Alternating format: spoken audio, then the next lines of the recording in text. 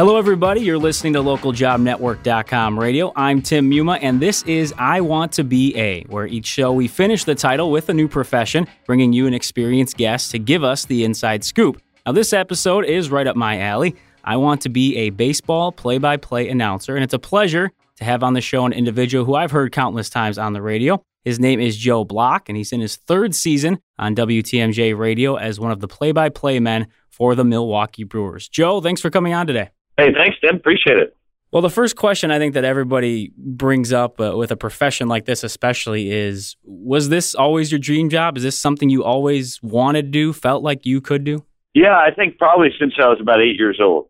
So if that counts as always, then yeah. Yeah, that works. Yeah, I didn't really obviously think about doing it as a career until I was probably about 14.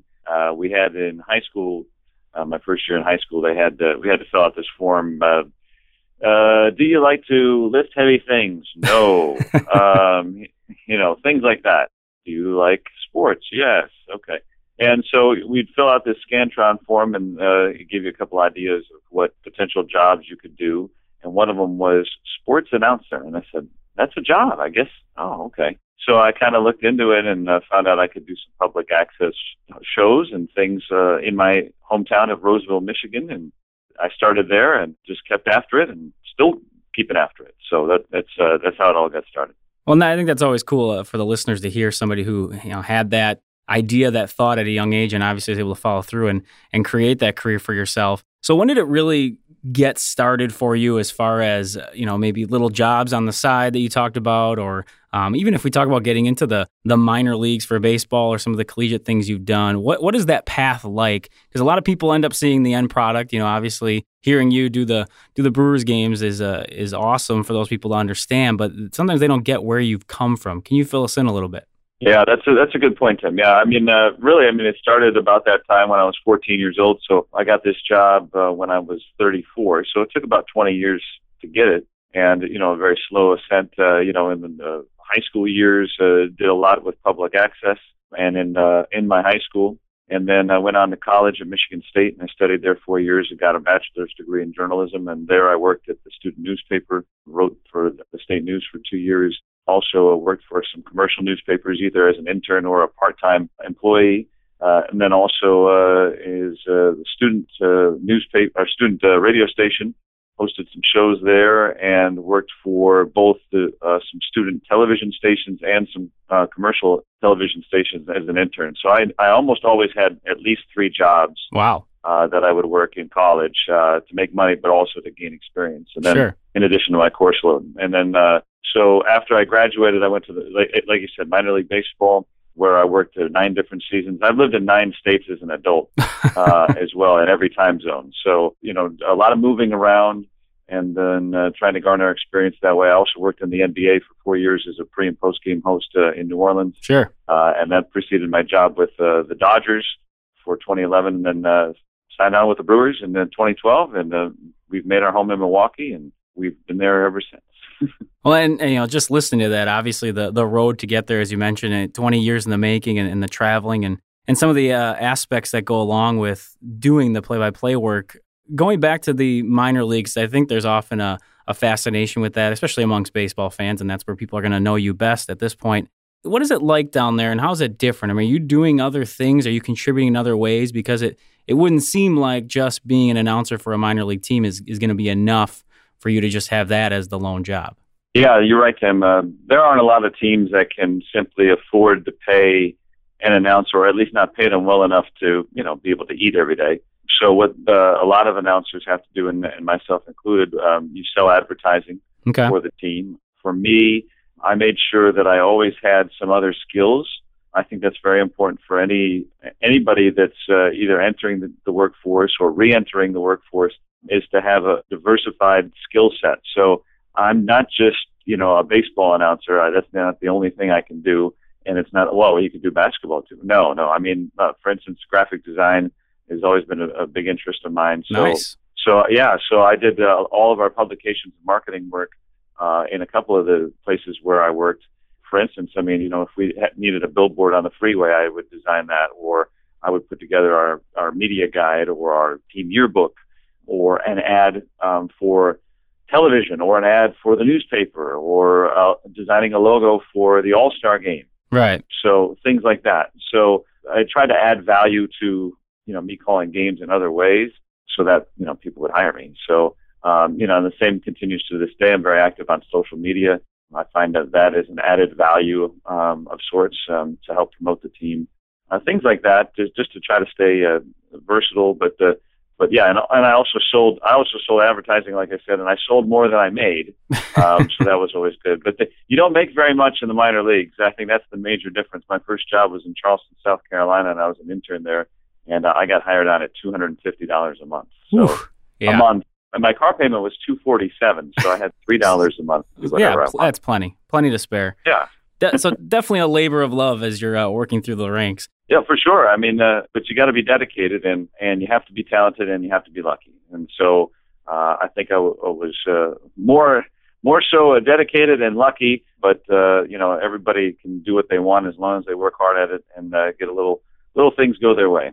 Well, as you were coming up the ranks and sort of, figuring out who you were as an announcer and what kind of style maybe you would bring about, did you have certain people you looked up to or people that you, I don't want to say mimic because we always want to obviously be authentic, but maybe people you picked out that thought, they do it the right way or they do it a way that I like it?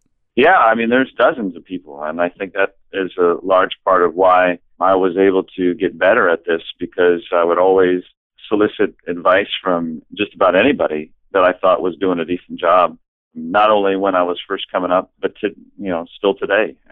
So there's a countless amount of people that I've either written a letter to. This is how old I am. I used to write a letter. What's that? Well, you take out a piece of paper and, I wrote letters when I was a teenager, and these days, obviously, phone calls, emails, and things like that. But always trying to find out little tips, little secrets from people, what they're doing, how they do something maybe a little bit differently, and how I can do something a little bit better. So that's been a constant process for a long, long time.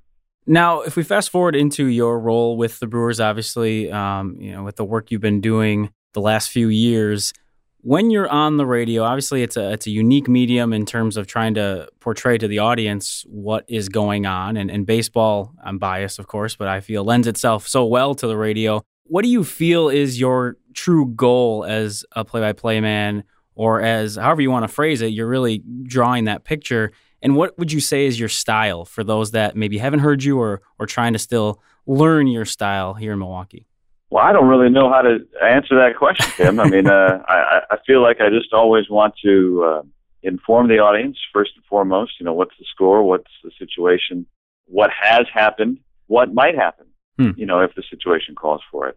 That's really what I try to do. And if I can do that with information, I try to pride myself in finding as much out about the game, not just statistics, but also stories, reasons for certain things happening or potentially happening.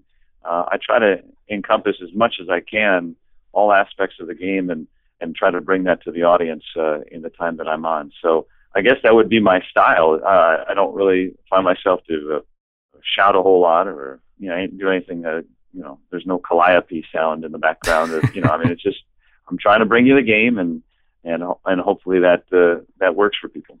Well, I will say just in conversations with people around here, your vocabulary often comes up and your way with words definitely comes across on the radio. So I think that might be something people point out.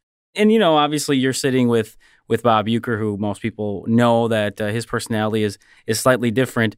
How would you describe kind of the relationship there and how that needs to work between the two of you? Obviously, you're not always on air together, but you have plenty of times where you're interacting. And how does that play on the radio? We're always together, and depending on if a situation calls for a conversation, then we'll talk. But for the most part, we kind of do our thing, which kind of harkens back to the old days of baseball, and that's kind of how everybody used to call games. And now it seems like, especially on radio, that we don't hear the sounds of the game as much. There's almost a constant chatter that goes on. When I came here, it was my job to adjust to his style and the style of the broadcast. But I've always liked that style where, you don't have necessarily one guy doing the game, but you have one guy plus somebody else kind of, second set of eyes chimes in or converses when needed. The game's one-sided, a really complicated situation or play, or, just something's funny. But otherwise, for the most part, it is a solo kind of sound, and I like it. I did that in the minor leagues myself, and then growing up listening not only to Uke, but also to some of the other greats that have, called baseball games. A lot of them who have been around a while, that's how games were called. So I like that sound because you get a lot of the sounds of the ballpark, and it's not too much. Sure. And if you just hear this incessant chatter all the time, then it just gets to be too much. Not for a baseball game. It's supposed to be laid back and relaxing. And if I want to hear that, I'll hear a basketball game or a hockey game when there's constant action. Baseball, part of the beauty is there's not a lot of action sometimes, and you can kind of just relax and wait for something big to happen. I completely agree with you on that one. Now, when we're looking at as a whole with your position, and I'm sure you could point to a lot of different things, is there one area that stands out that you feel like you just love the most about your job? I mean, is it the game itself, interacting with people, with players, just the announcing side of it? I mean, is there an aspect that you really just sit back sometimes and think, man, this is really why I do this job? You can keep going because you named them all so far. I mean, that's I wasn't trying to steal your thunder or anything there. Yeah, no, I mean that's it. If I really want to think about where I would like to be on any given day, I'd probably want to go to the ballpark. So there's a good start there. I mean, even later in my minor league career, or in my career, when I was working in the NBA, I still took jobs in the lowest level of professional baseball at the rookie league level. I would go back there and call games because I just love being at the ballpark. So I think it starts there. Yeah, announcing, being part of kind of chronicling events in time. I've only been here 3 years, but over a while, you start to accumulate some historical moments, and you can go back to things, and you see so many different things, and I think that's appealing as well. And then the interaction, just learning about the game. I mean, I have access every day to all the people that were in that particular game, but so many people that in each individual experience have been playing this game 20, 30 years, coaching this game for as long or longer. So I can learn something every day about the game and, continue to just enjoy baseball. So I think that's the, number one part about it. It's just, being around it. I certainly wasn't good enough to play. I retired at about age 8. So, I'm glad I moved into this realm.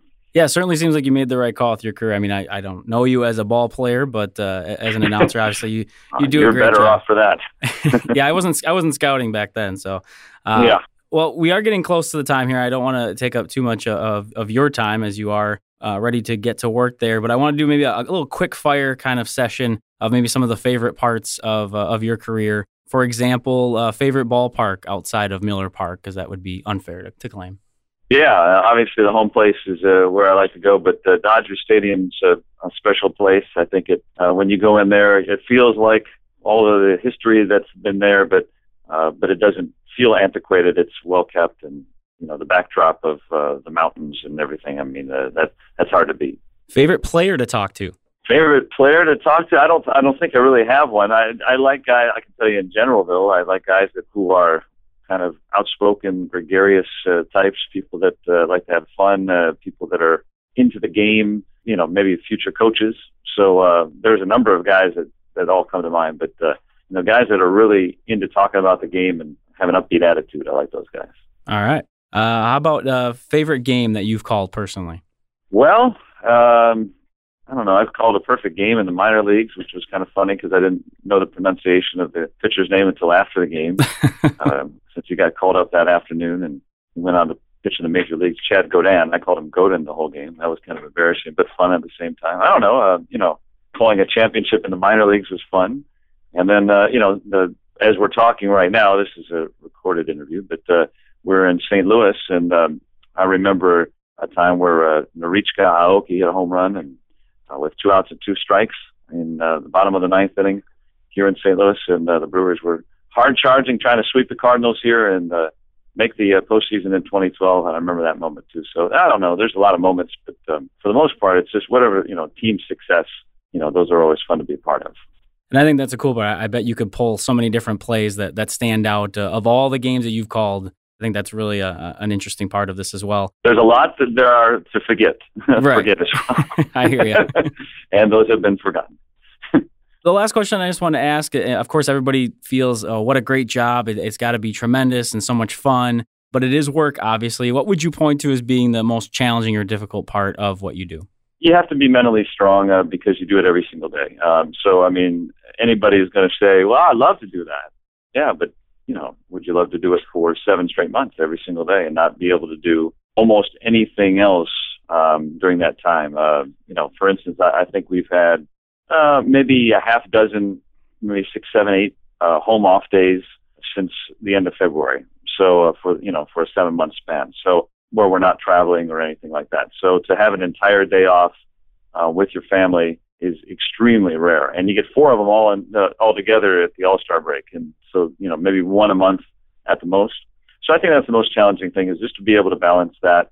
The good part is once the season's over, then you have a whole bunch of time, right, and you don't have to do anything else. So I guess it's all relative, but clearly that's the toughest part, is to try to keep family happy and try to keep balanced as best you can during a long season. But hey, if that's the worst thing I can complain about, then I'm in good shape. And true or false, if the team is winning, the season doesn't seem quite as long. Oh, of course. I mean, I actually feel like the All-Star break's coming up.